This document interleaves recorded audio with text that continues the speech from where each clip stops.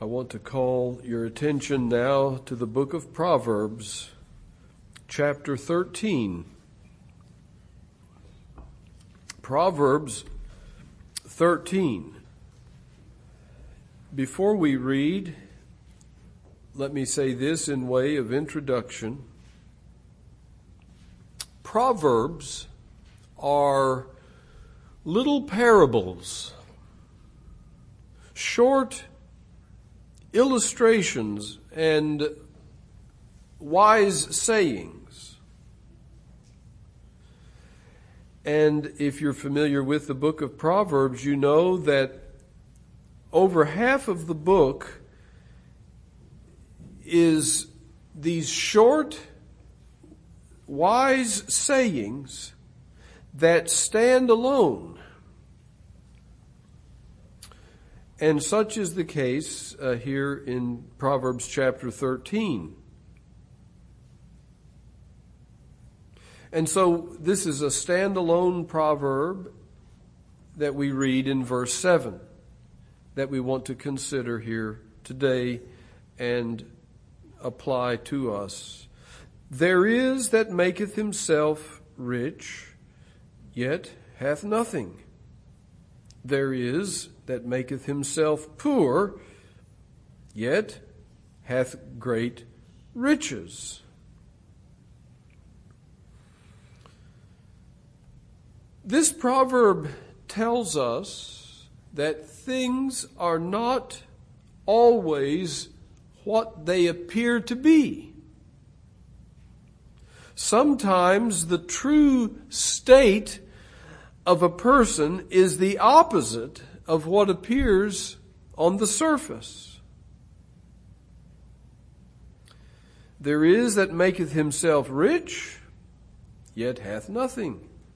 There is that maketh himself poor, yet hath great riches. There are two ways to approach this verse depending on how we understand the reflexive verb maketh. It can be taken one of two ways.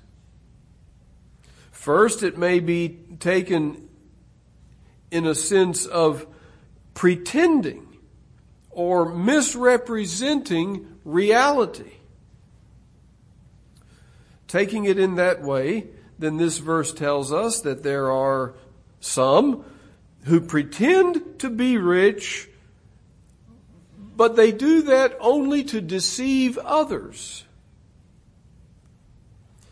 And we see illustrations of that that sometimes make headlines in the news. I think I saw one this very week. Someone pretends to be very wealthy and influential and travel in high circles of important and powerful people. And in some cases, a man like this convinces investors to put large sums of money into his Ponzi scheme. When come to find out, and when the truth is told, none of it was what it appeared to be. And he was a deceiver, and he stole the money. And people lost huge sums of money with this deceiver. On the other hand, as the last part of the proverb says, there are some who pretend to be poor. They're not really poor, but they present themselves as if they were very poor. And they conceal a great amount of wealth. And they do that perhaps in order to keep people from coming and asking for money, or to keep from being frowned upon because they keep it all for themselves and are not generous and benevolent toward others who are not so fortunate.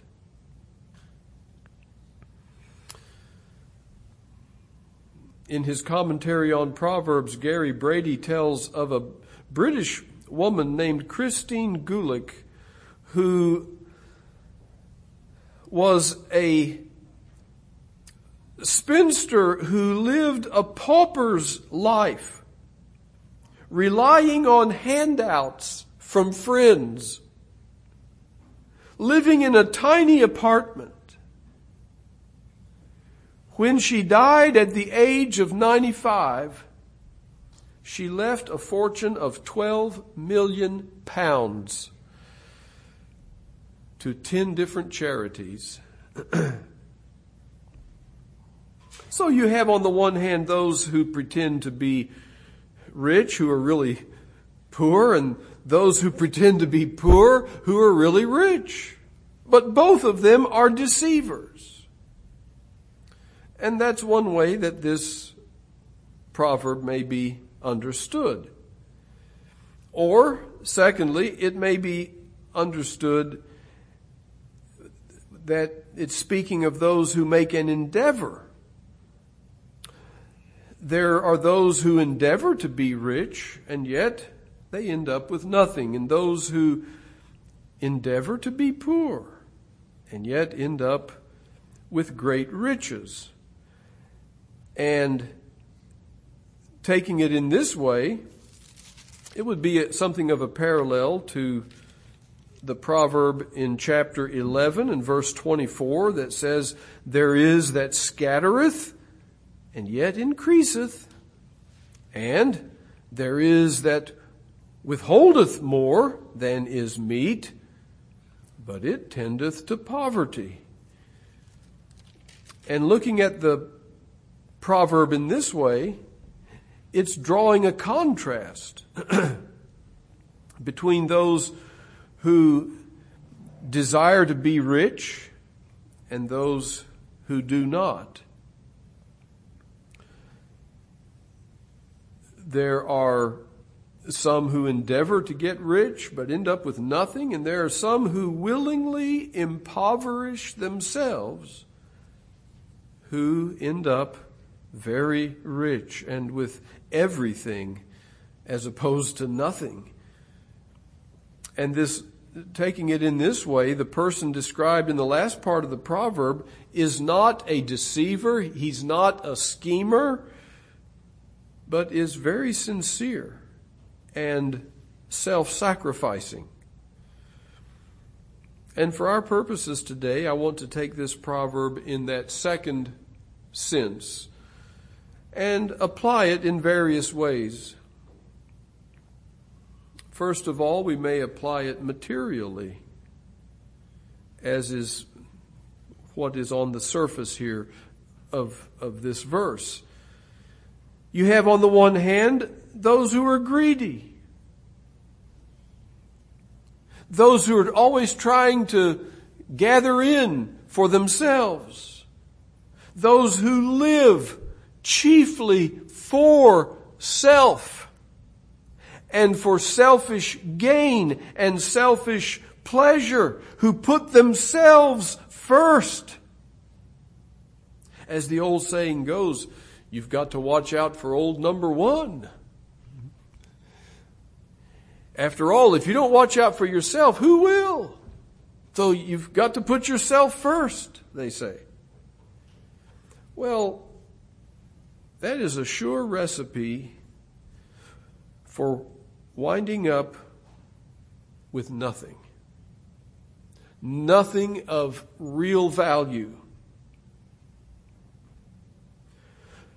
No friends, no influence, not needed by anyone anywhere. No legacy except what some unappreciative heir will waste after you're gone. The one who desires to make himself rich is never really satisfied either. He never has enough. No matter how much he has, he always wants more, always grasping for more and more. And such a one truly ends up a pitiful sight. Reminds me of a sermon title I saw many years ago, Filthy Rich and Miserable. Such a one ends up really pitied by those who know his real inward condition. And you follow the life, if you can stand it, of so many of these so-called celebrities, the ones who are celebrated for really no good reason. And the only ones who really celebrate them and admire them are those who really don't know them. When the truth comes out, these people are painfully lonely and empty. They have only superficial friends who hover around them, hoping to get their hands on some of their earthly substance. They can't trust anyone.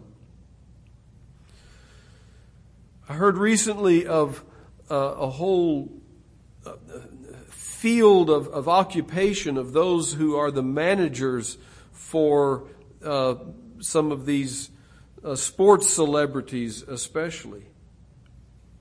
And they have to help weed out all of the so-called friends that come and want to get their hands on some of their wealth.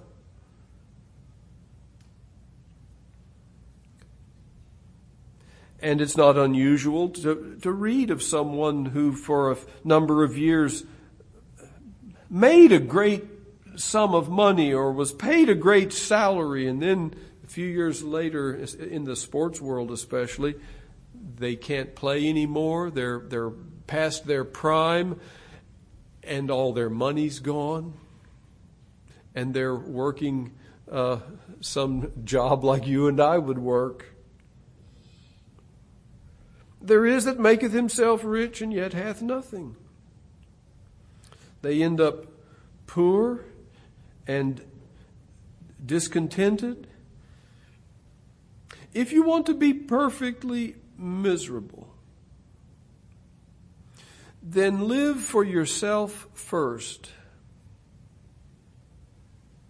And you'll end up with nothing but yourself. And that is deep poverty. On the other hand, there are those who are generous, who give and give and give. They give of themselves. They live for others. They live to serve. They long to help others. And in a Christian context, of course, they serve God by serving others. And inasmuch as you've done it unto the least of one of these, Jesus said, you've done it unto me. They sacrifice of themselves for the sake of others and the good of others. They love their neighbor as themselves. And it's as if they forget about themselves in their concern for their neighbors. Such a one ends up much happier than the former. They end up much wealthier in terms of things that really count. They are surrounded by friends, and not just greedy friends, but sincere friends. They live a life that is rich with meaning and purpose. They are needed in life. They are lamented in death.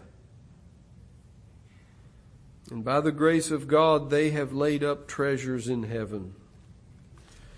It is to such ones or it is these who have followed the instructions that Paul gives to Timothy when he says, "Godliness with contentment is great gain. For we brought nothing into this world, and it is certain we can carry nothing out. And having food and raiment, let us be therewith content.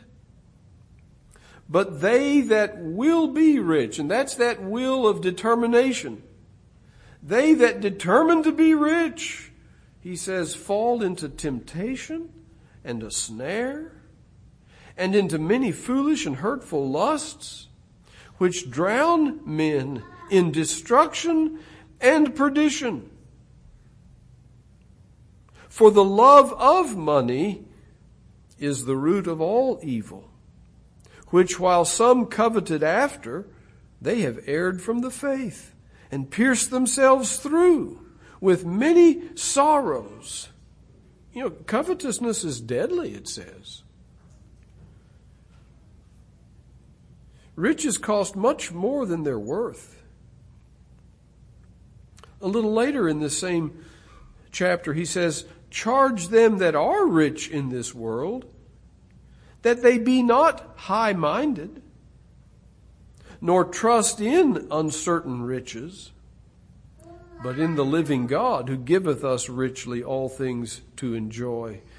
That they do good, that they be rich in good works, ready to distribute, willing to communicate, laying up in store for themselves a good foundation against the time to come, that they may lay hold on eternal life." And so this is an application of this proverb in a material way. But let us apply it also in a more spiritual way.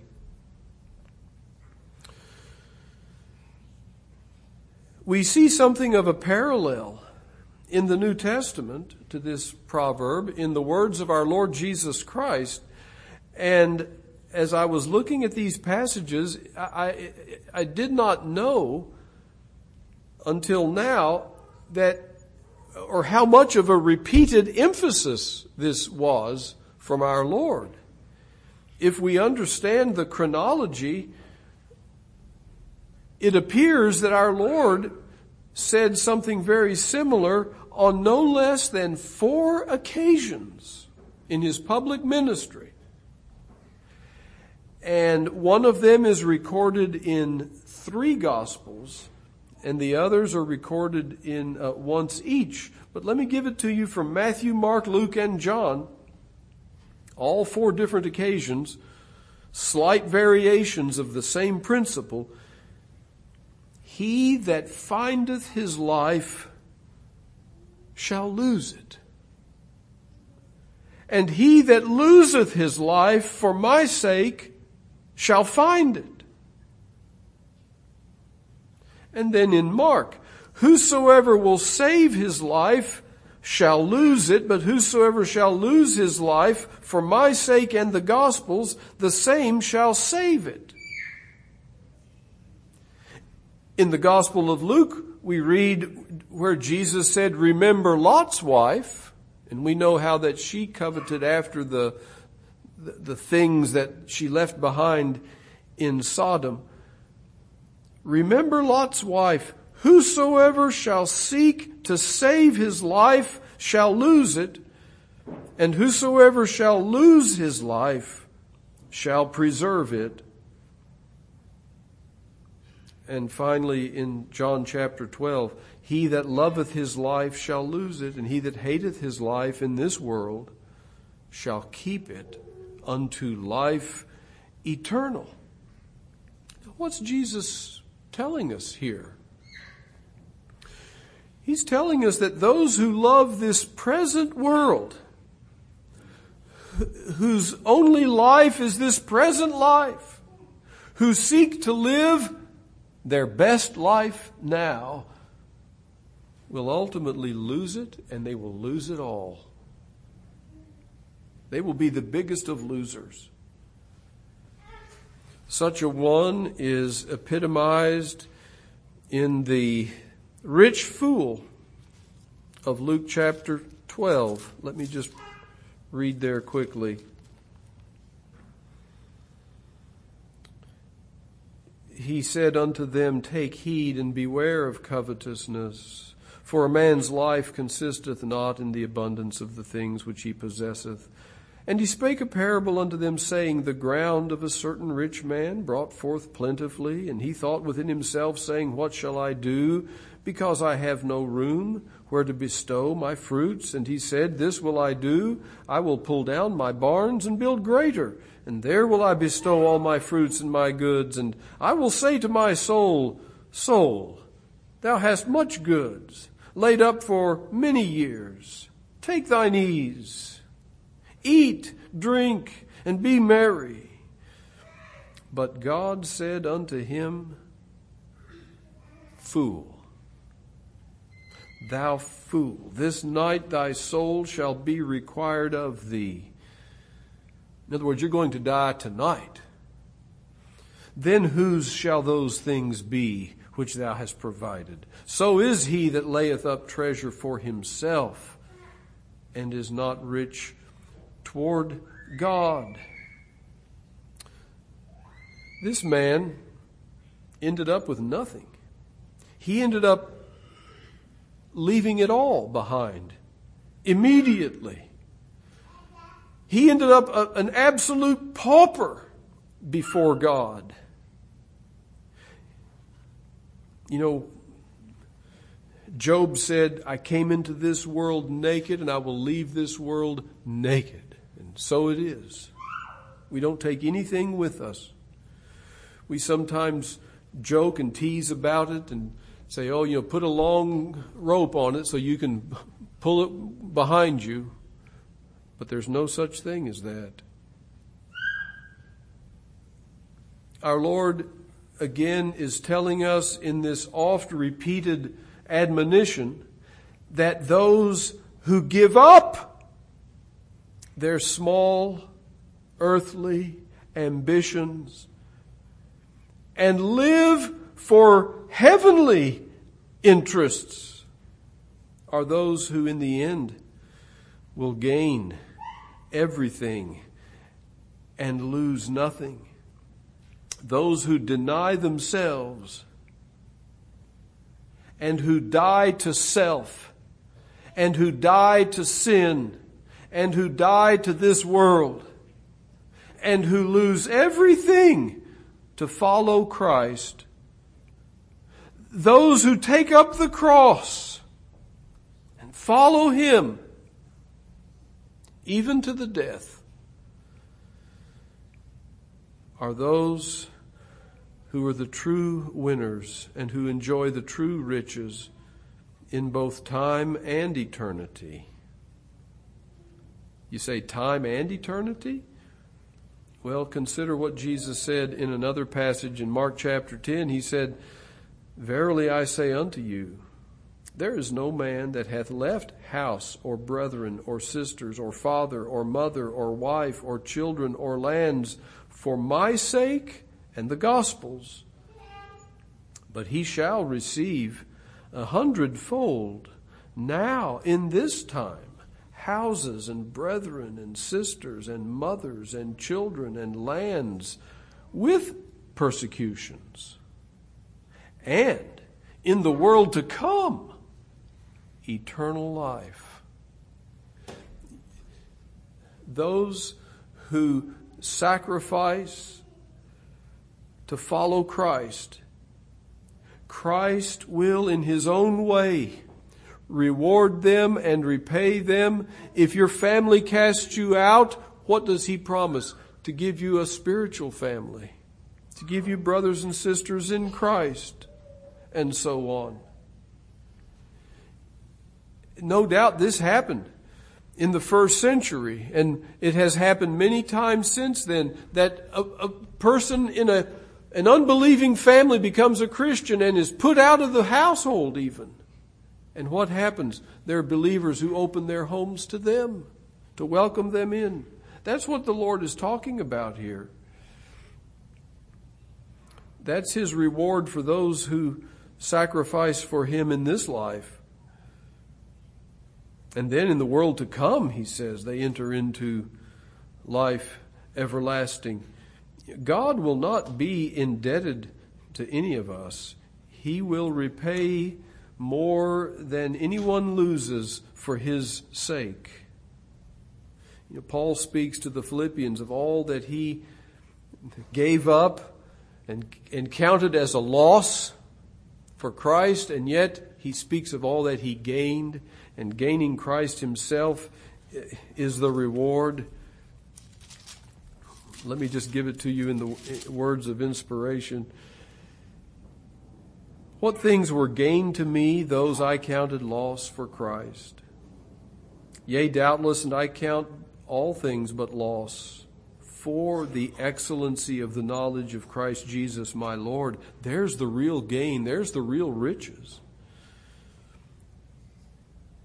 For whom I have suffered the loss of all things, and do count them but dung, that I may win Christ, that I may gain Him, and be found in Him, not having mine own righteousness, which is of the law, but that which is through the faith of Christ, the righteousness which is of God by faith, that I may know Him and the power of His resurrection and the fellowship of His sufferings, being made conformable unto His death, if by any means I might attain unto the resurrection of the dead.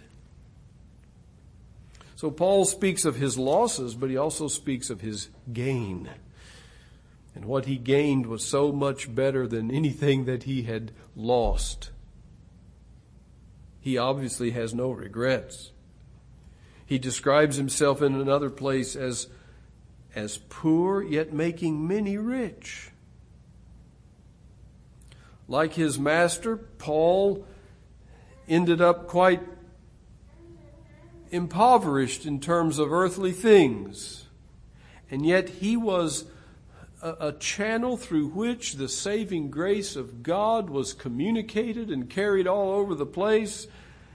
And in a spiritual sense, then, he was able to make many people rich with the unsearchable riches of Christ.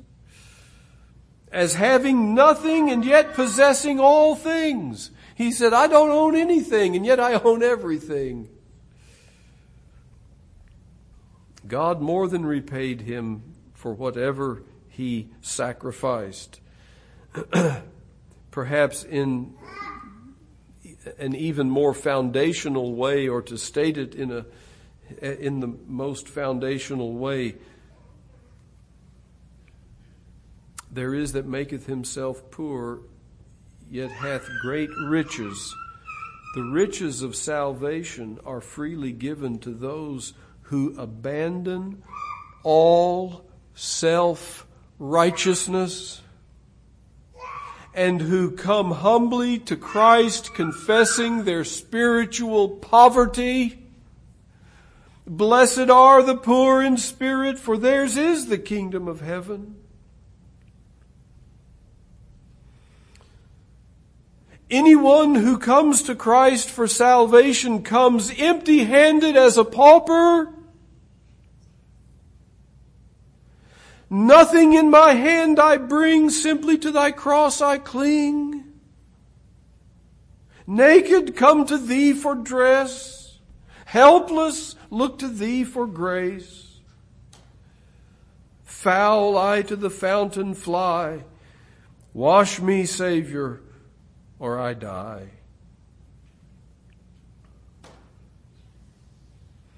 But on the other hand, those who clutch their own self-righteousness, they end up in eternal poverty. Those who deceive themselves into thinking that they possess plenty of goodness in themselves end up the ones spiritually bankrupt. Again, this is pictured by our Lord in a familiar story. It goes like this. He spake this parable unto certain which trusted in themselves that they were righteous, and despised others. 2 men went up into the temple to pray, the one a Pharisee and the other a publican. The Pharisee stood and prayed thus with himself, God, I thank thee that I am not as other men are. Oh, he's such a rich character spiritually. He has so much to offer God. I'm not like other men, extortioners, unjust, adulterers, or even as this publican, this thieving tax gatherer. I fast twice in the week. I give tithes of all that I possess. And the publican, standing afar off, would not lift up so much as his eyes unto heaven, but smote upon his breast, saying, God be merciful. Now, what does that mean? It means he is needy. He doesn't have anything to bring to God, nothing to offer to God worth having. Be merciful to me, a sinner. You know the rest of the story. Jesus said, I tell you, this man, the second man, went down to his house justified rather than the other. He went home a rich man spiritually. The Pharisee went home a poor man, utterly bankrupt. For every one that exalteth himself shall be abased, and he that humbleth himself shall be exalted.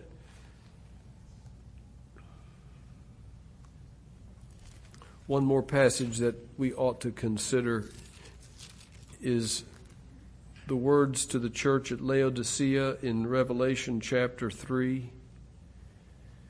Because thou sayest, I am rich and increased with goods, and have need of nothing, and knowest not that thou art wretched, and miserable, and poor, and blind, and naked.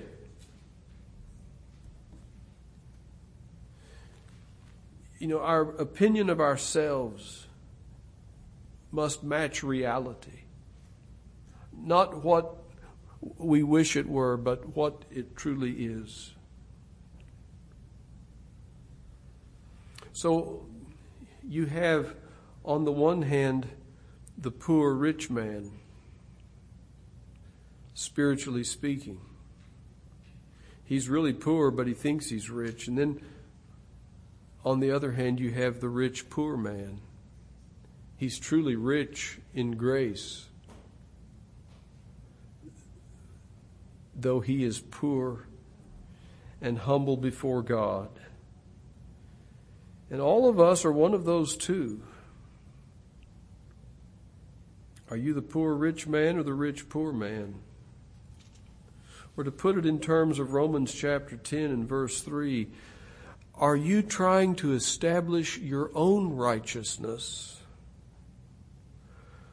Or have you surrendered to the righteousness that is established by Jesus Christ? That in some ways is the New Testament counterpart of this proverb, taking it in the way that we're taking it. There is that maketh himself rich. There's the self-righteous, yet has nothing. There is that maketh himself poor. God be merciful to me, a sinner. He's the one who enjoys the great riches of saving grace. And so I urge you to confess your spiritual poverty. Don't pretend at self-righteousness, but forsake it and confess your need and find the riches of grace in Christ. But I want to apply this proverb in one more way. We've seen it applied materially, we've seen it applied spiritually, but let's apply it celestially. because it seems to me that we see the great contrast here between the devil and the Lord Jesus Christ. We read that passage earlier from Isaiah 14, though it is spoken of as a message to the king of Babylon. I don't think you can help but see Satan behind him, called Lucifer. He aspired to great riches. He aspired to enrich himself, to challenge God, and to dethrone God and ascend to the throne himself. As the wording here says, I will exalt my throne above the stars of God. I will sit also upon the mount of the congregation in the sides of the north. I will ascend above the heights of the clouds. I will be like the Most High. And thus from Genesis 3 and onward, we see this grand conflict of the ages that continues to rage to this day. But as Isaiah 14 tells us, and many other passages also, in the end, what happens to the devil? He's brought to nothing, less than nothing. In Revelation chapter 20, we see him cast into the lake of fire himself. There is that maketh himself rich and yet hath nothing. Satan's efforts at sinful gain leave him lower than the lowest, a total loss.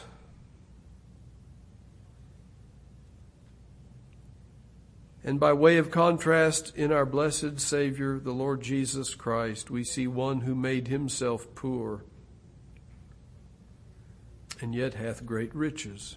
You know, Paul uses those very terms in 2 Corinthians chapter 8 and verse 9 when he says, you know the grace of our Lord Jesus Christ, that though he was rich, yet he became poor, that we through his poverty might be rich. He humbled himself. He emptied himself of outward glory in becoming incarnate as a man, a lowly man upon earth.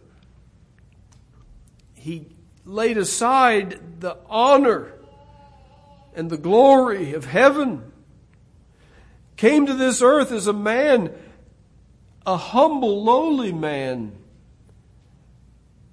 and then in God's time humbled himself even more and gave up his very life, became obedient unto death, lost everything, including his life and his blood.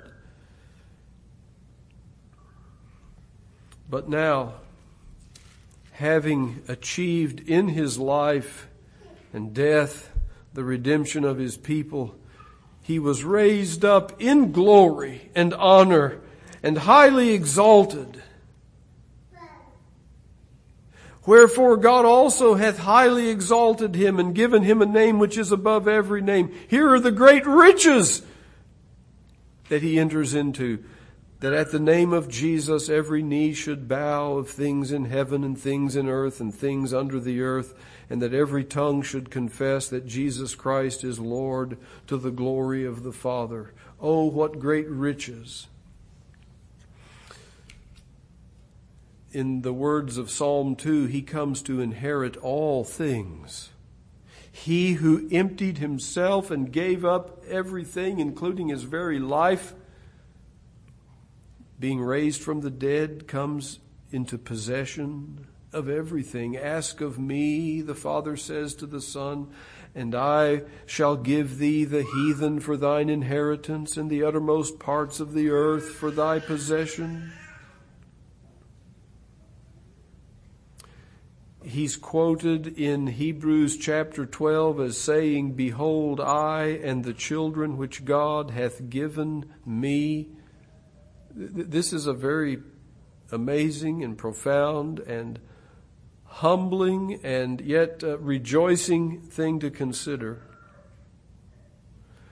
If you are a believer in Him, He counts you as His child and as His possession and as His special inheritance. Believer in Christ, He considers us as His gain, His wealth, His riches. I don't understand it. It's the most amazing thing. How He could put such a high premium upon such unworthy people as we, but He does. He's the one who made Himself poor and yet has great riches. Let us marvel in this gospel scheme. It's a glorious, glorious truth. Let us believe it. Let us believe on the Savior who is revealed in the gospel. Do you see Him here in Proverbs 13:7? And do you see yourself here in this proverb in union with Christ?